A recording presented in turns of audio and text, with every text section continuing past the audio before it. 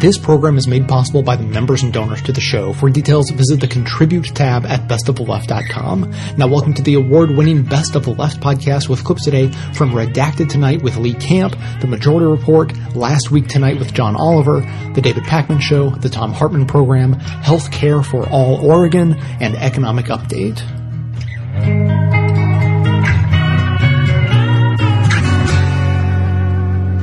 Up until recently, things weren't going very well for me. I had a pain in my back, and I wasn't happy at my job. My wife wouldn't stop nagging me to lose weight, my hair was going limp, and my penis was thinning. The bills just kept piling up, my dog had glaucoma, and my kids were losers. On top of that, I never got to see my grandkids, because I don't have any. I was no longer interested in my favorite TV shows. The world seemed depressing, and my cat would not stop pooping. But that's when I discovered that I would likely lose my hearing in 30 to 40 years if I didn't stop using Q-tips at high speed. And my house was built out of asbestos. My feet always hurt, and I was terrible at softball, perhaps the worst to ever play the game. My legs were restless, my hands wouldn't stop twitching, and my parakeet was cheating on me with our neighbor. But that all changed when I discovered pills. Pills solved all my problems, and could solve yours too. That's why over 70% of Americans use them. With pills, you won't think about or feel problems ever again. So ask your doctor about pills. He'll probably just give you some. That's his job. Tell him Patrick sent you. Him then now zero. Be a good boy and get your mom her Vicodin. Let's raise incarceration, lock them up, no toleration. We made this legislation for a safer population. One nation under God will pray for you in congregation. Go get an occupation. No, you can't be out here slanging. In this here nation, see, we get our drugs from corporations. No rehabilitation, straight to prison population. Very good and intelligent discussion about the drug war. Among all the things that were mentioned, NAFTA has contributed a lot to the problem. I worry that the TPP will make it worse. My understanding is that Mexico is included in the agreement. I mean, I think, I don't know, but the bottom line is that the biggest problems with the TPP, I mean, that damage has already been done. The biggest problem with the TPP have to do with essentially protecting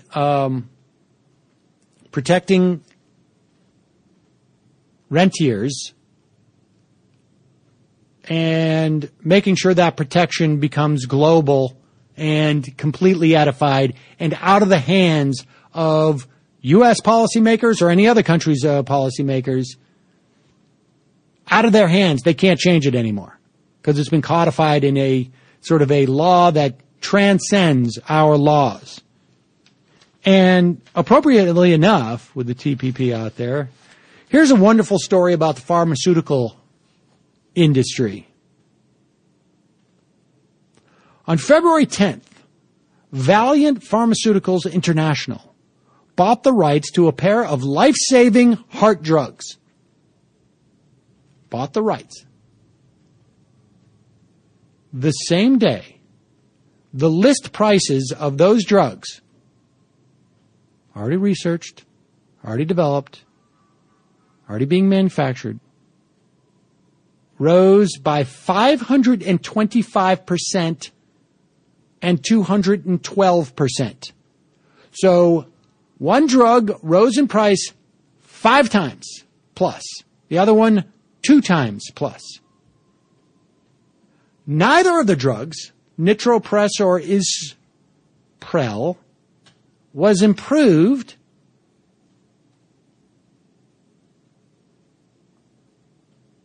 nor was the manufacturer of the medicine shifted to a new expensive plant. The only thing that changed is they were owned by a different company. Our duty is to shareholders and to maximize the value of the products, says Lori Little, a Valiant company spokeswoman. Sometimes pricing comes into it. Sometimes volume comes into it. In other words, we have these drugs that are life-saving. We did a market research on this. we found that we couldn't expand the size of the market for these, but they're life-saving drugs. Who's not going to pay? The market can bear another 5 times on one of them, another 2 times on the others. Now, I know there are a lot of sort of free marketeers out there who are just saying, this is the way the free market works. But we know so many of these drugs are at one point or another subsidized by government research in the course of their development. But even if that was not the case, we can see that they are sustainable. I mean, we're not, it comes down to society making a choice. It comes down to society making a choice. And this is not one of those situations, as evidenced by the fact that the people who developed it were selling it at certain price points, that research and development will be hampered if you don't allow this type of exploitation. No.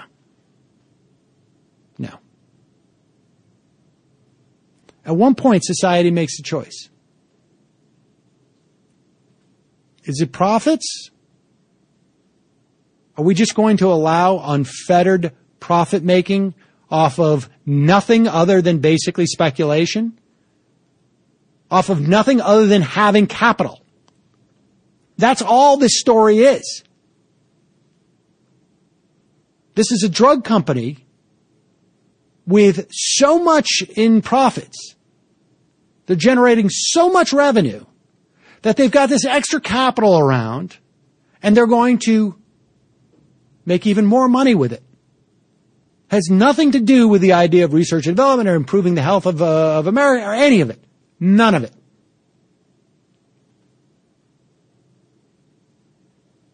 Since 2008, branded drug prices have increased 127%.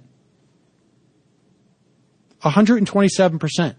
The consumer price index has risen 11%. There were as many as 50% drug price increases during the previous 2.5 years as there were in the prior decade. In other words, this is just a trend.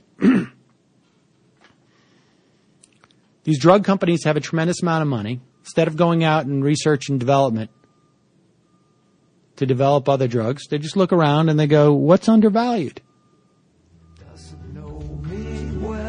Let's buy it, jack up the price. We don't even need to put a new label on it. We don't even need to pretend like it's new and improved. There's so much more. There's so much more. There's so much more. Here at Best of the Left, we know that it's not enough just to stay informed. You need to get active if you actually want to change the world for the better. That's why we promote great activism opportunities every chance we get. Also, I can only reach so many people on my own, but with your help, we can extend that reach. The episode show notes are most likely available on the device you're using to listen right now, and if they're not, you can see them on the website. Simply click the title of any segment you want to share and then easily post it to your social networks or send it directly to friends. You joining these actions and helping amplify the show to get even more people involved is critical to our mission to change the world for the better. Get started right now in the show notes on the device you're using, or visit the website from any device at bestoftheleft.com. Hold small, and I know. Prescription drugs. The only ovals that can bring people in the Seattle area joy anymore. To put it mildly, America takes a lot of these things. 70% of Americans take at least one prescription drug. More than half of us take 2. Researchers say a record 4 billion prescriptions were written in 2011. Total drug spending jumped last year by 3% to nearly $330 billion with a B. Wow. That works out to $1,000 per person on prescription drugs. Kind of makes you feel like Walter White could have made more money cooking up rheumatoid arthritis medication. But should this really be that surprising? Because it's impossible to escape pharmaceutical ads. You can't turn on the TV without being subjected to an endless stream of sleep-inducing moths, old men getting boners while varnishing chairs, or this. If your bladder is calling the shots, you may have a medical condition called overactive bladder, or OAB. Again? But we just went. Okay. Listen, what that woman really needs is a pill to stop her hallucinating anthropomorphic bladders. You're locked inside a prison of your own mind, Susan! Be gone, demon bladder, be gone! But that's only one small part of pharmaceutical marketing. You see, drugs aren't like most other products, because you need someone's permission to buy them, which is why all drug ads end with the same catchy phrase. Ask your doctor if Lunesta is right for you. Ask your doctor about Myrbetriq. Ask your doctor. Ask your doctor. Ask your doctor. Ask your doctor. 3 words you're either hearing in a commercial or saying to your co-worker when he asks you if the mole on his back looks cancerous. I don't know, Gene. Ask your doctor. All I said was, how was your weekend? It's probably fine.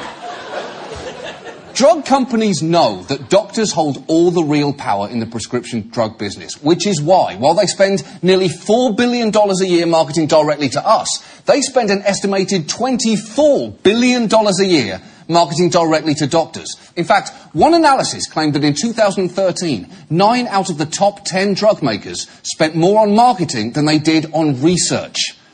Drug companies are a bit like high school boyfriends. They're much more concerned with getting inside you than being effective once they're in there. So, we thought, okay, don't think about that too much. We thought we would take a look. We thought we'd take a look at how all that marketing money gets spent, which turns out to be surprisingly difficult.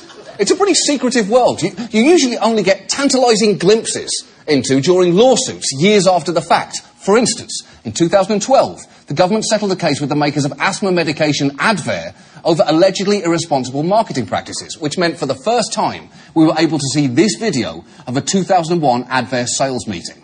Ladies and gentlemen, please welcome Daryl Baker, Simon Jones, Rob Yacht, and Ken Timer. Y'all ready for this? What the f***?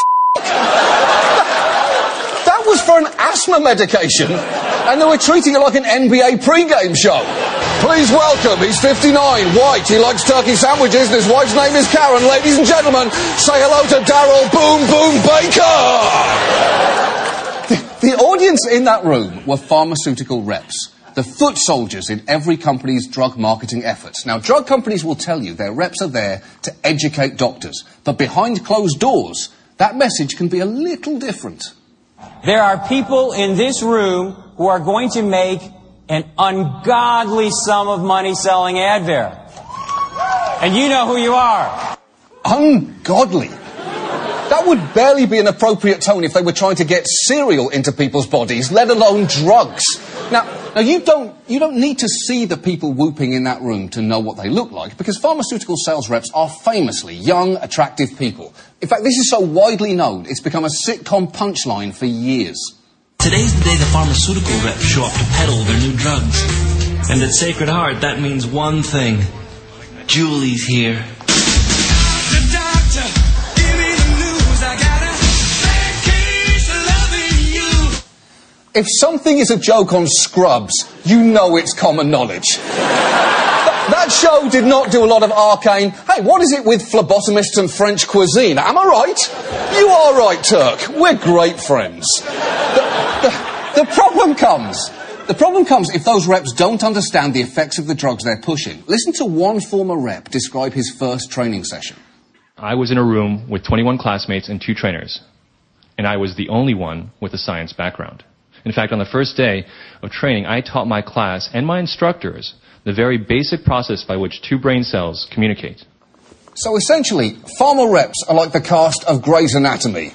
They're young, they're hot, and they have virtually no medical training whatsoever. Now, to be fair, most doctors will probably take that into consideration. The problem comes when some don't. I even had one physician who would often bring out a patient chart. If she was having a difficult patient or whatever the case is, she'd bring out a patient chart and be like, okay, Kathleen, I've tried this. What do you recommend here in terms of tweaking? And I'm sitting here thinking, I'm a political science major. You're asking me, what to prescribe for this patient. Yeah, exactly. Because the only question a poli-sci major is really qualified to answer is, was it weird having to move back in with your parents after college? Now, if you're thinking at this point, if you're thinking, why do doctors let drug reps into their offices at all? Well, they don't come empty-handed. They'll often show up with free samples, and even better, free chicken palm. Whoever said there's no such thing as a free lunch hasn't worked in a doctor's office. There are some offices that advertise in the front desk job description free lunch every day. Not because the doctors are paying for it, because the drug reps are bringing it in every day. Free lunch every day. Now, that might not seem like a big deal, but think about it. Lunch is awesome. If Charlie Manson brought me a free lunch every day, I'd at least listen to his sales pitch on forehead swastikas. Now, I don't think it's for me, Charlie, but keep talking. That's delicious. Drug companies don't do this to be friendly. They do it because they know it works. In fact, they know a terrifying amount about nearly every prescription coming out of a doctor's office. Every time a patient goes into a pharmacy to get a prescription filled, the information is sold to drug companies who send it to laptops out in the field. So we see everything that the doctor does, how many prescriptions he prescribes of our medication and the competitor's medication. If the computer shows a doctor's not prescribing as promised, all you have to do is say, hey, you're banging out a lot of prescriptions for the competitor's drug and not mine. What's going on? Yeah, what's going on, Carl? You seem to be making medical decisions based on your best judgment. I brought you a meatball sub with chips, Carl. Don't f*** me on this. Don't f*** me, Carl. With this level of pressure, unsurprisingly, drug companies have in the past crossed the line, pushing doctors to prescribe pills for non-FDA approved uses. That's called going off-label. And here is a horrifying example involving AstraZeneca, who the government charged with going off-label with Seroquel, an antipsychotic with dangerous side effects.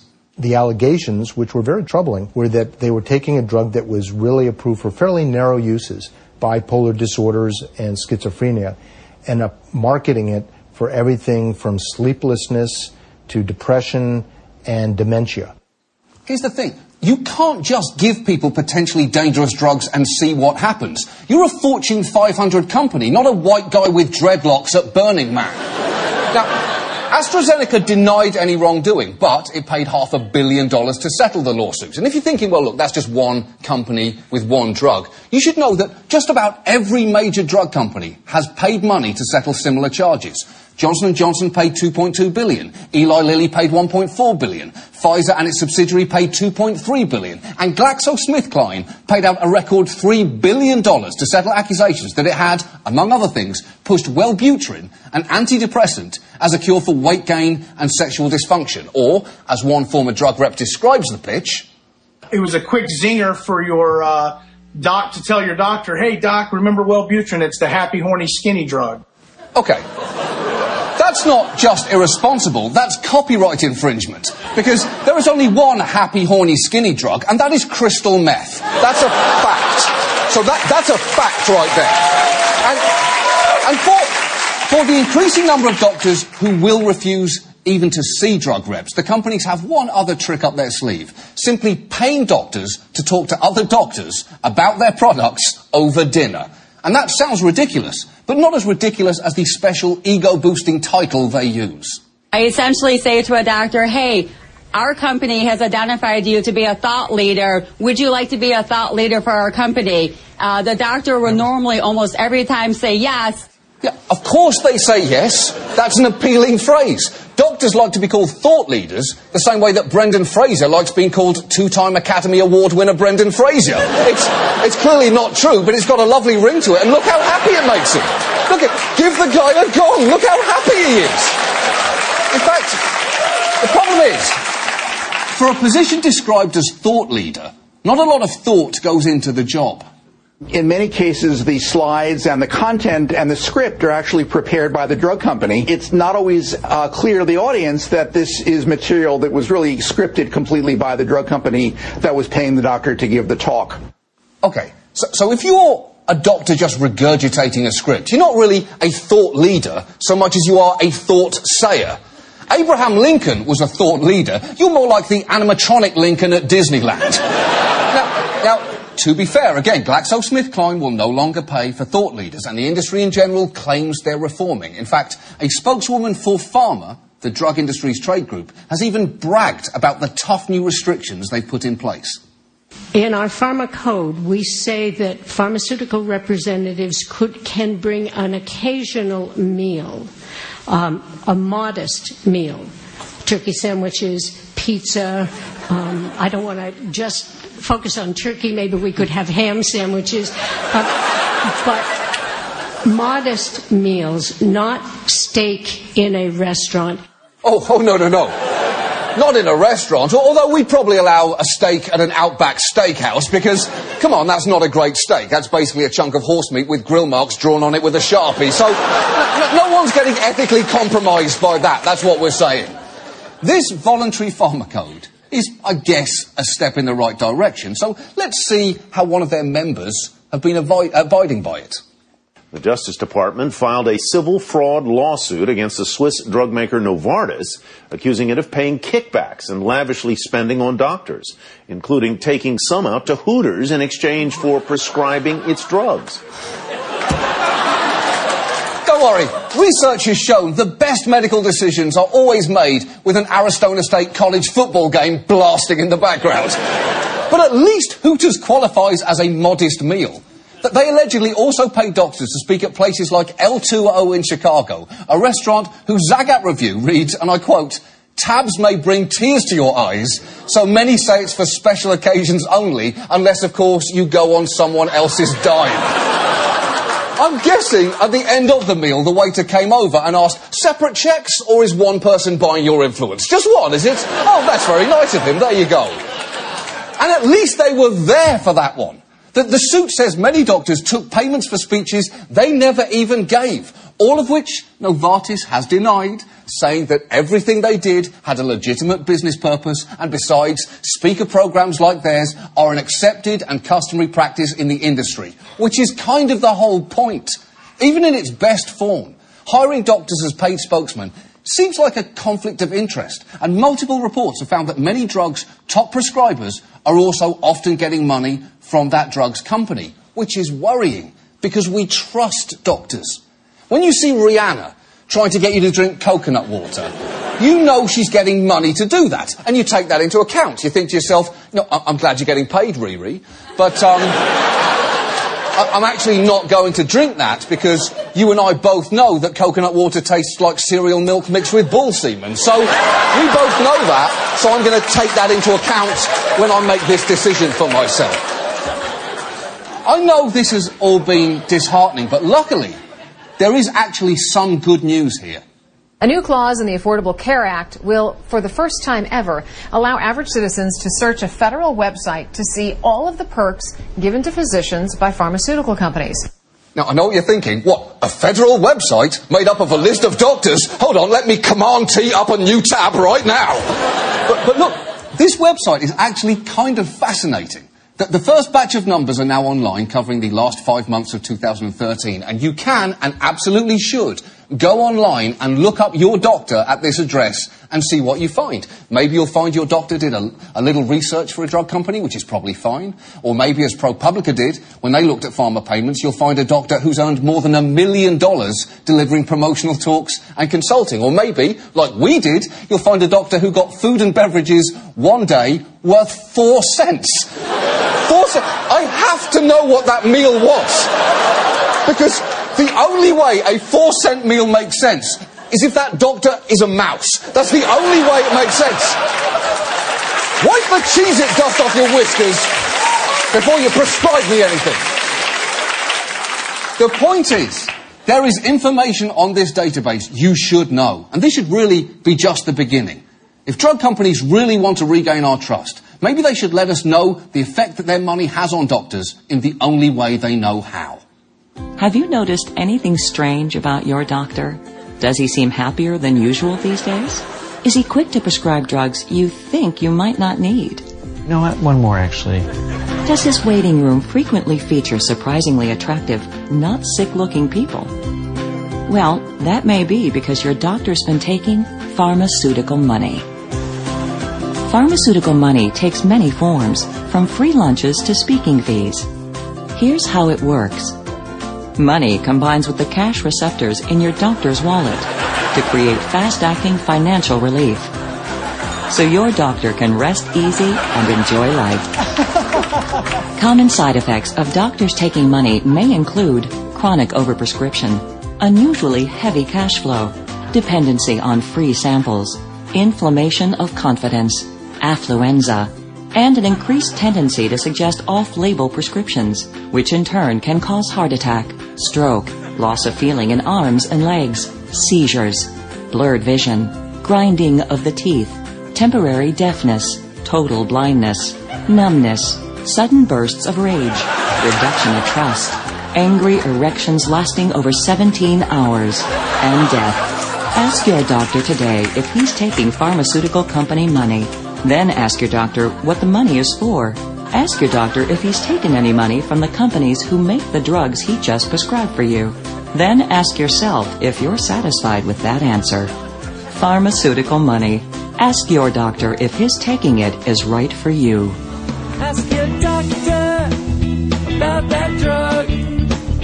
Ask your doctor, feel that buzz. Ask your doctor. A woman with a shopping cart about to fall apart.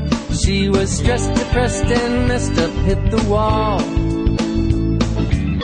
Then she took a little pill and she thought it was a miracle. Nirvana at the mall, she's got it all. She asked her doctor about that drug.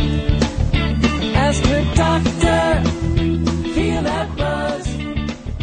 I got an email from a viewer in Finland, Osmo Ronkanen, who wanted to comment on the story we did last week about whether it should be against the law to advertise medications and medical treatments on television, given that it doesn't really provide the average end user, the average viewer, the information they need to make rational and logical informed decisions about care. And Osmo wrote to us and he said, "Hey David, in Finland it is illegal to advertise prescription drugs to the public. As far as I know, this is based on the idea that the doctor should decide the treatment. This probably suits well on traditional diseases." I don't know if English is Osmo's first language, but he says this probably works well for traditional diseases, but I do not think that the principle suits reproductive health. This is circumvented by ads that just encourage people to ask doctors. Like, for example, erectile dysfunction can be treated. Ask your doctor. Pfizer. Now, this is kind of what I suggested, but we thought nobody would pay for it, Lewis, which is, with some diseases that have stigma attached or conditions like erectile dysfunction, if you don't have television ads, people may never even think to ask their doctor about it out of shame or out of even just lack of knowledge that this is something that the medical world can deal with. It is clearly an ad in Finland that is sponsored by Pfizer, so presumably they would hope that when you go to your doctor, if your medication is indeed the right one, that's the one the doctor would prescribe. This isn't an altogether terrible in-between, Lewis, between no advertisements at all, letting people know that certain conditions can be addressed by doctors, and the complete other side, which is ask your doctor for this particular pill. Deep in my heart, there's a fire burning. Need you like a drug. Whoa, oh, you keep me wanting. Whoa, oh, I come undone. Nights with you like tunnel vision, racing through the dark. Whoa, oh, heart beating faster. Whoa, oh, it tears me up. Ooh, ooh, like an overdose. Daddy, let's take it too far tonight. Got my baby high. Ooh, ooh, like an overdose. Thinking I'm crossing the line this time, taking me over. Shane and I have been talking about this ACA. It feels like we've been doing the radio show. The Supreme Court just ruled on the Affordable Care Act. And Shano, you want to explain what happened? You're the law school graduate here and certified Supreme Court reporter, actually, with credentials and everything. Yeah.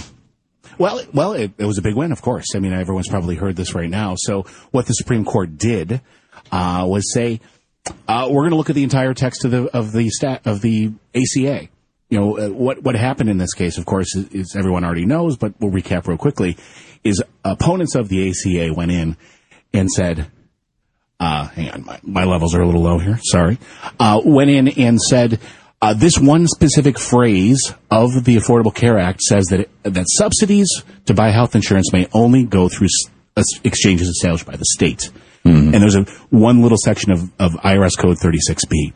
The Supreme Court said, we're not going to just look at this one sentence. They said, we're going to look at the entire ACA, the entire Affordable Care Act, and we're going to interpret that sentence in light of the other sections of the ACA. And they determined that regardless of whether that said exchanges established by the state, we're just going to apply this to state and federal exchanges because it doesn't make any sense otherwise. Right.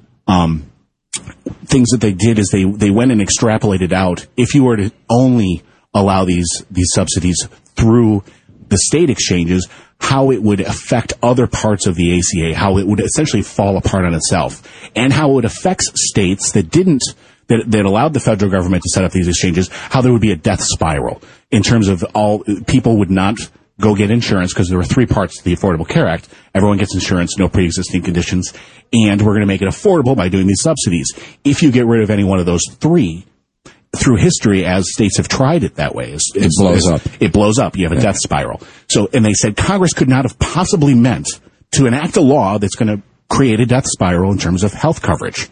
So therefore, you know, and there was another section of it where they also said the states shall establish an exchange. That was part one. Part two, if they don't, the Secretary of Health shall establish, and it said such exchange. And this was really key to them because the use of the phrase, I should say, such exchange in their minds, and the justices that voted for this, the six, such exchange meant that the two exchanges were the equivalents. Right. They operated the same way. They had the same parameters. They had the same requirements, the same ways to get into it. They were going to operate similarly from state to state, so they were the same thing. Right. Now, my take on it, you know, I originally had, in fact, last night on television, I predicted that I thought that it was going to come down pretty much exactly like it did. I didn't know where Kennedy was going to go, but I knew that Roberts was going to be in favor of maintaining it. Mm-hmm. Why? Because Roberts always votes for the big corporations. Right. Always, always, always. And what happened as soon as this decision came down? The stock value of all of the insurance companies just jumped up. Did it really? Oh, absolutely. and the same thing with the big hospital chains, both of them. They just went up. And, you know, it's for predictable reasons. I mean, this is, you know, 8 million more customers. It's, you know, the ACA is a boon to big corporations as well as to the American people. And, you know, we could get the same thing for half the price if we did Bernie Sanders Medicaid for all, or Medicare for all, rather. Mm-hmm. But, you know, if we're going to do it this way, it's, you know, it seems to be the American way. Make sure that somebody gets rich and things get done. Interestingly, the dissent was written by Justice Scalia. Right. And what's interesting is, but in both the decision and the dissent, they cited Marbury versus Madison, yeah, saying we have the power to decide this, and then Scalia said you have the power to tell you what the law is, but we don't have the power to rewrite the law. Right. But he has some great quotes because his decision, dissent, was pretty sarcastic, as he is often wants to do. Some of the lines, we should start calling this law SCOTUS care. Look for the right to start bringing that up. Right. Another quote, words no longer have meaning. Mm-hmm. Today's interpretation is not merely unnatural, it's unheard of. And the cases will publish forever that the discouraging truth that the Supreme Court of the United States favors some laws over others and is prepared to do whatever it takes to uphold and assist its favorites. So he thinks that the majority in this case simply was going to do whatever it could to uphold the ACA. Right. And essentially that's what I'm saying. You know, that Roberts was going to do he was going to figure out a way to keep this thing going because, you know, corporate America wants it. The Chamber of Commerce wants it. You know, they may fund anti-Obamacare talk because they don't like Obama and they don't like Democrats.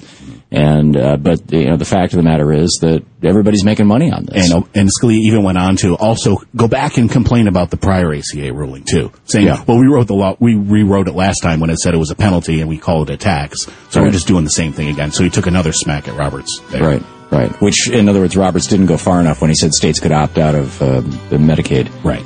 So very, very, very, very, very interesting stuff. It's something unattainable that you can't live without. If you work for yourself, you can save 50% on an entire year of QuickBooks Self-Employed. It's built from the ground up to support the needs of the entrepreneur who wants to avoid the headaches of small business accounting. They help you keep your business expenses separate from all of your personal stuff. They'll help you calculate your business deductions like home office and mileage, and even help you prepare for your quarterly estimated taxes, which totally come back to haunt you if you do them wrong. Trust me, I know of which I speak. Find out what QuickBooks Self-Employed can do for you and receive 50% off at tryselfemployed.com/left. That's tryselfemployed.com/left.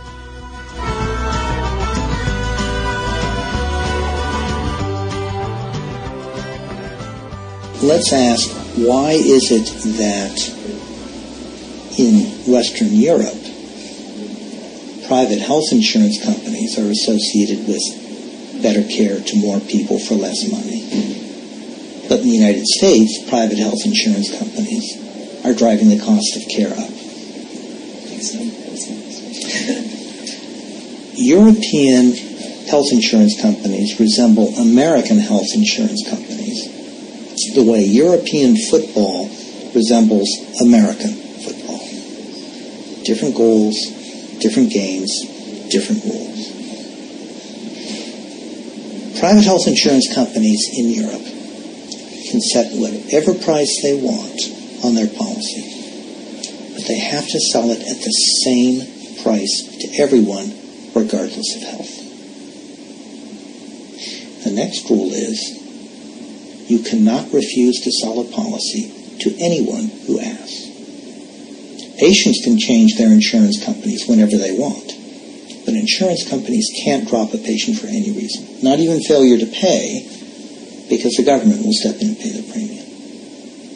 The third rule is every policy has to cover every treatable condition, so that no patient, when they pick an insurance policy, can be left with an insurance coverage that is so inadequate they lose their home, a limb, or a life because they made the wrong choice. And in many Western European countries, if the government has discovered that you, the insurance company, have still managed to cherry pick the healthiest patients, you will pay a premium that will subsidize the insurance companies that are picking up the slack. Consequently, the ways that insurance companies in Europe can compete are only by lower prices, extra benefits, or better customer service. Imagine that. In the United States, these rules do not apply. None of those rules apply. So if I'm running an insurance company, a health insurance company in the United States, the first thing I want to do to make money is not insure anybody who's sick. One way to do that is to charge a lot. Sick people don't have money.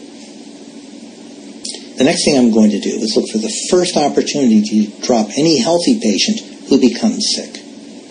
Considering that the average worker in the United States changes their insurance plan every 6 years, there are many opportunities to do that. The next thing I'm going to do is restrict benefits. Most people in the United States pick their insurance plan because of the price of the premium, but they don't examine the benefits. As a matter of fact, the benefits package is so complex, very few people can understand them. The next thing I'm going to do is once I've got your premium money, I am going to delay or deny payment to providers as long as I possibly can. And if I delay payment to providers long enough, some of them will give up and I keep that money. And that is the story of private health insurance in the United States. Prices go up. Only healthy people can afford them. Healthy people who get sick get dropped.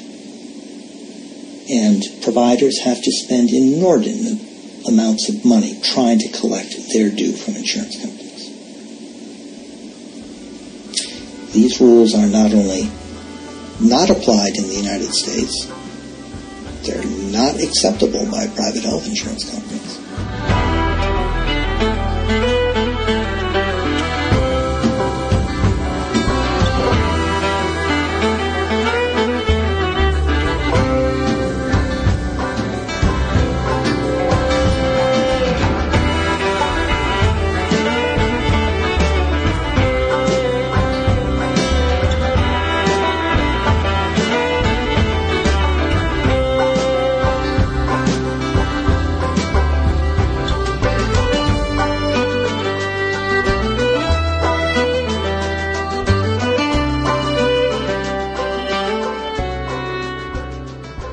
I want to begin today with a report just out by the Commonwealth Fund. It's a research foundation that does very interesting work.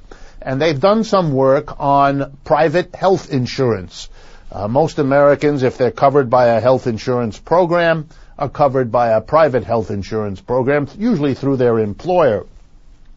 And the Commonwealth Fund asked a simple question. How have people been doing over the last decade, basically the years 2003 to 2013, in terms of their medical insurance? We've been a nation engaged in an immense debate on that subject. We've had the Affordable Care Act, otherwise known as Obamacare. We've been debating and discussing and fighting about that for several years now. So what's actually been happening? Well, the most stunning statistic in the report that I want to read to you, because it's so clear, is the following. Between 2003 and 2013, the deductibles charged to individuals who have private health insurance have more than doubled. In fact, they've gone up 146% by average. The deductible is the amount of money you have to pay out of your pocket before the insurance you have kicks in to cover your medical expenses.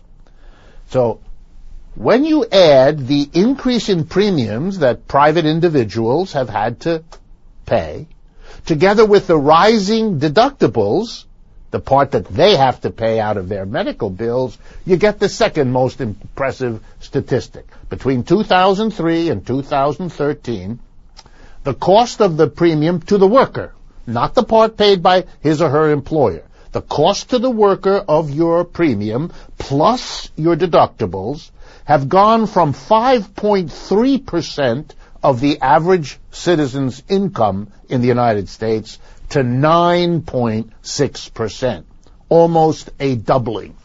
So with all the talk and all the promises and all the posturing of our political and medical leaders, if they deserve the term, what we've had as the bottom line is that the cost of medical insurance has gone way, way up over the last 10 years for the people of the United States. And as if that weren't bad enough, and remember, that's a time when we've had the worst economic downturn since the Great Depression, so that on top of all the difficulties in our jobs, our benefits, and so forth, the cost of our medical insurance has gone up. But the biggest increase is in the deductible. So I want to drive home a point about that. If the first $1,000 or $2,000 of medical costs you have are your responsibility as a working person, before your insurance with your employer kicks in, guess what's going to happen? And you don't have to take a long time to make this guess. You're not going to go to the doctor if you don't desperately need it. You're going to postpone it. You're going to avoid it. And the same is true of medicine that you may need, because it's dollar for dollar out of your pocket. So what is likely to happen? And the statistics already show it is happening. People are going to the doctor less. People are using medicine less. People are postponing procedures. And guess what a rule is that every self-respecting doctor will tell you? Don't do that. The longer you wait to deal with a medical problem, the more serious it's likely to be, the more difficult it will be to cure, and the longer and more expensive the treatment will be. So what you're doing to the mass of Americans is clear. By jacking up how much they have to pay, you are reducing the medical care they get. You're deteriorating the health of the population. There's no pretty way to describe this other than to say it's part of the destruction of the standard of living of the American people that this economic system is foisting upon us. And these latest statistics from the Commonwealth Fund show it clearly. One gonna heal my body, nothing gonna heal my pain. One gonna settle me down and bring me back up again. I'm gonna put my family back together again. I'm gonna hold my woman, another gonna hold my job. One gonna help me get up, another gonna help me stop. One gonna help me talk right, one gonna lay me down to sleep.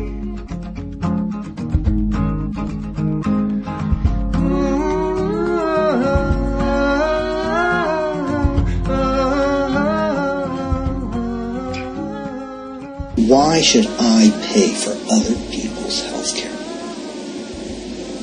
There's a couple reasons. One is, I'm already paying for other people's health care.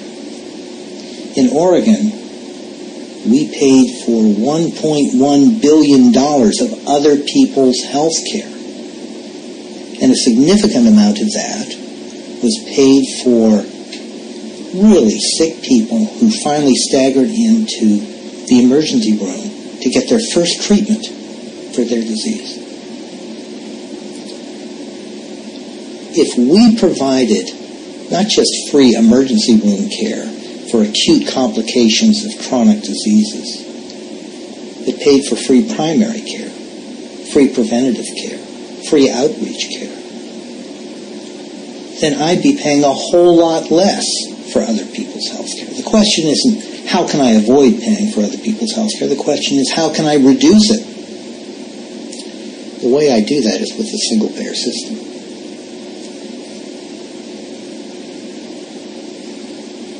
We ought to pay for other people's health care because it reduces our own health care costs. We have epidemiological studies around the country that show that those counties, those areas that have the highest percentage of people who are uninsured without access to health care have the highest health care costs for the people with insurance. Remember, no health care is free. Somebody pays for it. So every time somebody goes into the emergency room for a preventable complication, our taxes go up, our health insurance premiums go up, and in my case, I'm working for free. If we provide these people with access to keep them out of the hospital, all of our costs go down. Your friend brings up another issue. Why don't we try saving money by denying health care to the undeserving, the people who are here illegally, the freeloaders, the people who are suffering from diseases self-inflicted by self-abusive behavior, tobacco, alcohol, food. Leads down a very slippery slope. Who determines who deserves health care? Do we have somebody at the emergency room saying, I'm sorry, but you smoke too many cigarettes, you're not going to get health care? Or you're 1 pound over the BMI limit, you don't get health care. Or we draw the line at 3 drinks a week, you have 4, you don't get health care. Who's going to make that decision? You talk about death panels. Now we have somebody making life and death decisions that say, if your spouse is brought unconscious from an automobile accident and her ID is lost and she has no proof of payment, we'll leave her out in the parking lot because she clearly is a freeloader. Morally, it's a horrifying alley into which we're venturing. The important thing to realize, though, is that the successful healthcare systems in the United States, the successful healthcare systems around the world, none of them exclude anybody. They don't exclude the undeserving. They've come up with a way of financing healthcare, of distributing healthcare that's so efficient they can accommodate all of these people and still provide better care to more people for less money. We shouldn't focus on who we provide healthcare to. We should focus on a healthcare system that provides healthcare for everyone, that encourages them to seek healthcare, and cuts out private health insurance companies and replaces them with publicly accountable, transparent, not-for-profit funding. That's what single payer is all about. You know you go, you don't gotta worry now. Oasis child, born and so wild. Don't I know you better than the rest? All deception from you. Your love is dead in the white sand. The next miles, ice mild and wide. You've reached the activism portion of today's show. Now that you're informed and angry, here's what you can do about it. Today's activism: universal access to affordable medicine. Now, obviously, we need single-payer healthcare. That goes without saying, even though we should all continue to say it. In the meantime, however, there is work to be done to help alleviate suffering and improve quality of life. Prescription medications are one of the most expensive parts of healthcare, even for people with insurance. Pharmaceutical companies already enjoy the profit-boosting privilege of lengthy patents before generic versions can be developed and sold. Originally, this was designed to help research institutions and companies recoup the millions it costs to create a drug, thus making it less risky to fail now and again, and somewhat profitable to manufacture medications for uncommon ailments. Like everything else, however, corporate greed has turned a well-intentioned failsafe into a way to injure anyone who isn't rich. The leaked language in the Trans-Pacific Partnership indicates that its passage would likely intensify this injustice. According to Doctors Without Borders, aggressive intellectual property rules would restrict access to affordable, life-saving medicines for millions of people by enhancing patent and data protections while dismantling international public health safeguards and obstructing price-lowering generic competition. In short, we need an international movement supporting medication access, and we need it now.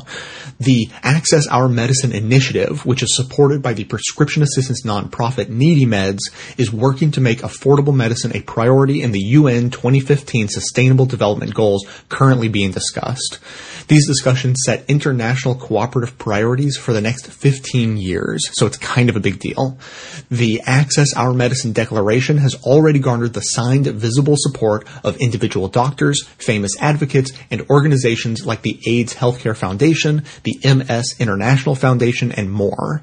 What they need now is a groundswell of support from us. You can sign the declaration at accessourmedicine.com. While you're there, take advantage of their cache of stories from real people, easily shareable facts like 1/3 of Americans with a chronic disease has difficulty paying for food, medications, or both, and well-curated media page. After you add your name, let people know why this issue matters to you by sharing it with the hashtag #WhyISigned. For immediate help paying for medications, visit needymeds.org and click on their generic assistance program. They offer 20 generic medications for no cost in coordination with Prescription Outreach, the largest nonprofit pharmacy in the country. And if you aren't in need, go ahead and pass information on the program around because you never know who in your network might be. The segment notes include all all of the links to this information as well as additional resources. And as always, this and every activism segment we produce is archived and organized under the activism tab at bestoftheleft.com. If affordable medications and making access a global priority matter to you, be sure to hit the share buttons to spread the word about the Access Our Medicine Declaration via social media so that others in your network can get involved. Activism. Come on out from in front of the television. Bust out of your self-imposed media prison. There's a whole big world out there, y'all. And some serious stuff is going down. Civil war, intolerance, AIDS, obliteration. The usual madness, but not enough frustration about what's troubling Earth's nations. The spotlight will not be your savior in these dark days, and it will not be your saving grace. Why not replace your dreams of gracing life's stage with action? Question to which I respond. Could you please go over, even though you've done it before, says a listener, the conditions of the medical coverage versus the medical expense here in the United States? I'm going to do it by using the latest report of the Commonwealth Fund. That is a very famous foundation that is this leading researcher publishing wonderful reports on the medical system of the United States in comparison with other countries. Its most recent report is excellent. It looks at the following 11 advanced industrial countries. I'm going to read them so you know exactly who's being discussed. Australia, Canada, France, Germany, Netherlands, New Zealand, Norway, Sweden, Switzerland, the United Kingdom, and the United States. A list of 11 of the wealthiest countries in the world. And they're ranked according to the quality of the medical care they provide, the health conditions of the people, and how much is spent in each of the 11 countries on health care to get the health outcomes they have. Here's what I want to again drive home, and these numbers are wonderful. Number one in expenditures is the United States. $8,500 per person. These are data from 2010, the most complete data that we have. $8,500 was spent per person in the United States. The next highest expenditure was in Norway.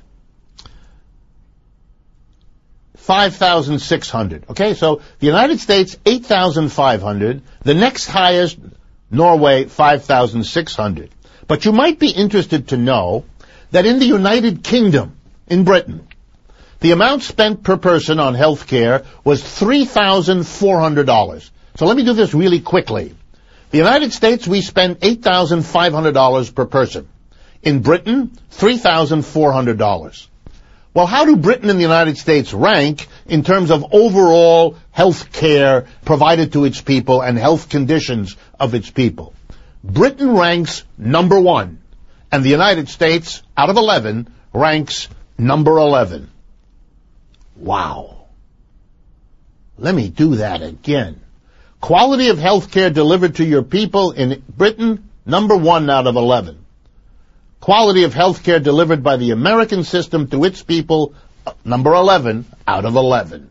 We pay way more and we get way less in the way of health care.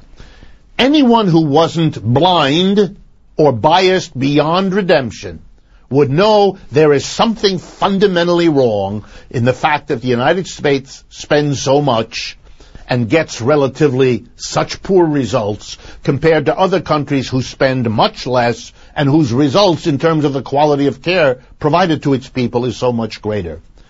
Britain has a socialized medical care system. The government provides basic medical care and insurance to everybody, period. The United States has a private capitalist medical system. Private profit-driven corporations make our medical devices, make our drugs, run our hospitals, and run the insurance companies that provide us with medical insurance. We are a private, profit-driven capitalist medical system. The British are a socialized, collective, government-provided medical system. They rank number one in care and cost $3,500 per person.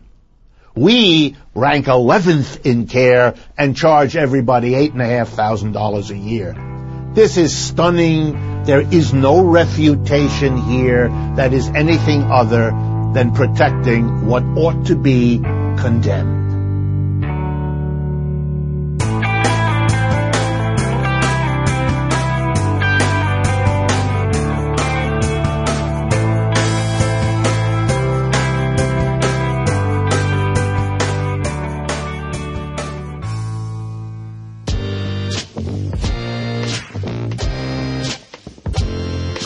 Hey Jay, this is Brian from Ohio. I wanted to call in about the libertarian gentleman who left a voicemail.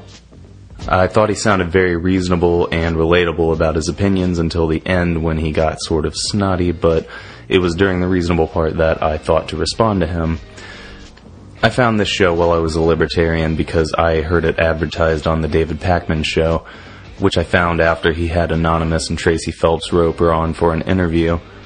I considered myself libertarian, and that rationalized some of my liberal social positions with the you mind your business and I'll mind mine school of thinking. I begrudgingly listened to Best of the Left with this, well, I should at least find out what the left thinks attitude. What happened was I slowly had my bad ideas eroded away as more and more reasonable information was presented to me. That's what's great about the show, the diversity of content presented. It gets you out of your own preferred media echo chamber and forces some new ideas into your field of view. What this guy says he has in common with the ideas presented in Best of the Left are the things libertarianism permits so long as you still believe in deregulated capitalism and small government. That's obviously how libertarianism gets its hooks in you. For the person with a good moral center and a fair intellect, the most destructive part of conservatism is repackaged alongside some social sensitivity and called libertarianism. If you have no empathy in your body, you can be a Republican. If you believe most of America's wars, including the drug war, are a waste of time and you are cool with the gays and pot, you can be a libertarian. This works to the benefit of the corporations who don't give a shit what you believe as long as you espouse opinions that benefit them and vote to put their chosen politicians in office. I hope this gentleman listens for a few years more and one day calls in with an update to his opinions. For an open-minded person, there's no amount of bad ideas that can't be fixed up given enough time and good information. I've been listening for 5 years or just about, so thanks Jay, keep up the good work. Hi Jay, this is Nathan from Sunnyvale, South Bay, and I was just listening to your Waging Peace episode, and I came to a thought while listening to the section about the cost of war, that truly one of the biggest costs of war is, in a way, us subsidizing the nations who would normally be responding to war. The UN security force is made up of quite a few different countries, and they have not had to increase their national armies as long as the United States has been the world police. And as long as the United States continues to be the world police and intervene in all these conflicts, that means that these other countries can spend so much more on infrastructure, they can spend so much more on social welfare and safety nets, whereas the United States has to pull from everywhere just to support another country's military. And this gets even worse when you're talking about us building militaries in other countries. Obviously, a military is important for stability in a country, or at least a police force is. But when we are breaking down and rebuilding a country like Iraq, we're essentially subsidizing an entire country. And that just doesn't seem sustainable. Thanks anyway. I love listening to your podcast and keep doing good work. Hello, Jay. This is V from New York, calling about episode 933. I posed a challenge to you some time ago about racism, and I'd like to applaud you. You have definitely risen to the occasion. So I tip my hat to you on that. This is probably one of your most solid racism episodes ever. It exposed a number of things which white liberals need to know about and should know about. So I definitely tip my hat off to you on that. One thing that is of concern to me, which is always of concern to me, but in this nation and liberals and conservatives in general, they are dealing finally with things which took place 100 years ago. They're dealing with what happened in Tulsa, Oklahoma, and some other spots where black communities were decimated. However, one of the points that is often not mentioned, and it needs to be mentioned and it needs to be highlighted, that which was done then happened again in the 60s and the 70s. But this time it was state sanctioned. Many of the suburbs which exist now, the freeways which connect them, those suburbs, to what we often call the city, the downtown area where they go to work, those freeways, most of them were built through thriving black neighborhoods. So this needs to be kept in mind. The ghettos which you see today are those displaced people. Now, I want to recommend a couple of books to you and your listeners because if you truthfully want to know about this stuff, the depth of it cannot be captured in a couple-minute clip. So the first one is A Consumer's Republic. Just type it in. It will come up immediately. It's a great book. It's very, very underrated. Secondly is Working Towards Whiteness. That's another one. Great book. Very underrated. A 2-volume book called The Invention of the White Race. Another just brilliant, brilliant book which all white people should definitely read. The fourth one is Racism Without Racists. That's a little bit harder to get a hold of. I don't exactly know why, but it is a good book. And then finally, The Racial Contract. These will help smash images and kind of rid yourself of the delusions that has been imposed. This is a really big moment, ladies and gentlemen, and I hope everybody who listens to the show understands this. We are coming into a time of intense economic problem and turmoil, and historically, every time that has happened, white people tend to attack black people. So hopefully this could be changed this time. Jay, keep up the good work. I'm eager to see what you do next. Peace.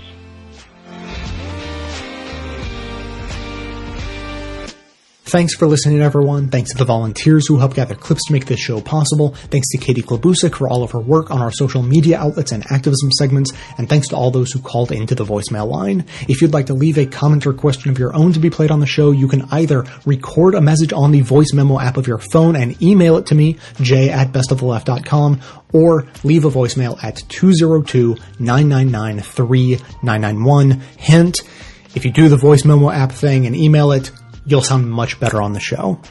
Now, 95% of the time, either a voicemail message or some other source of inspiration in the universe gives me the idea of what I want to talk about at the end of a show. Today is one of those days where I find myself lacking. I just don't have anything to add. So instead, I'm going to give you guys some prompts. Maybe we'll start a new conversation and we'll see where this goes. I thought if you have ever thought to yourself, I wish you would make an episode about this, X, call in and let me know, because there are probably topics out there that are totally off my radar that I should be paying attention to. And if you've ever thought to yourself, I've been meaning to call in or write a message to say, now, do it now. This is your inspiration to speak up. Secondly, maybe there's something about politics you've never understood. Hey, why is it that this happens in this way? Or, hey, I heard someone talking about this thing and I don't know, I just didn't understand what they were saying, but I've kind of heard a lot of people saying that. What's that all about? Anything along those lines, if you've ever had a question like that, call in and we'll see if we can figure it out. Now, I have this last set of questions, or prompts, and I'm really excited about these. I would love to hear stories from you guys.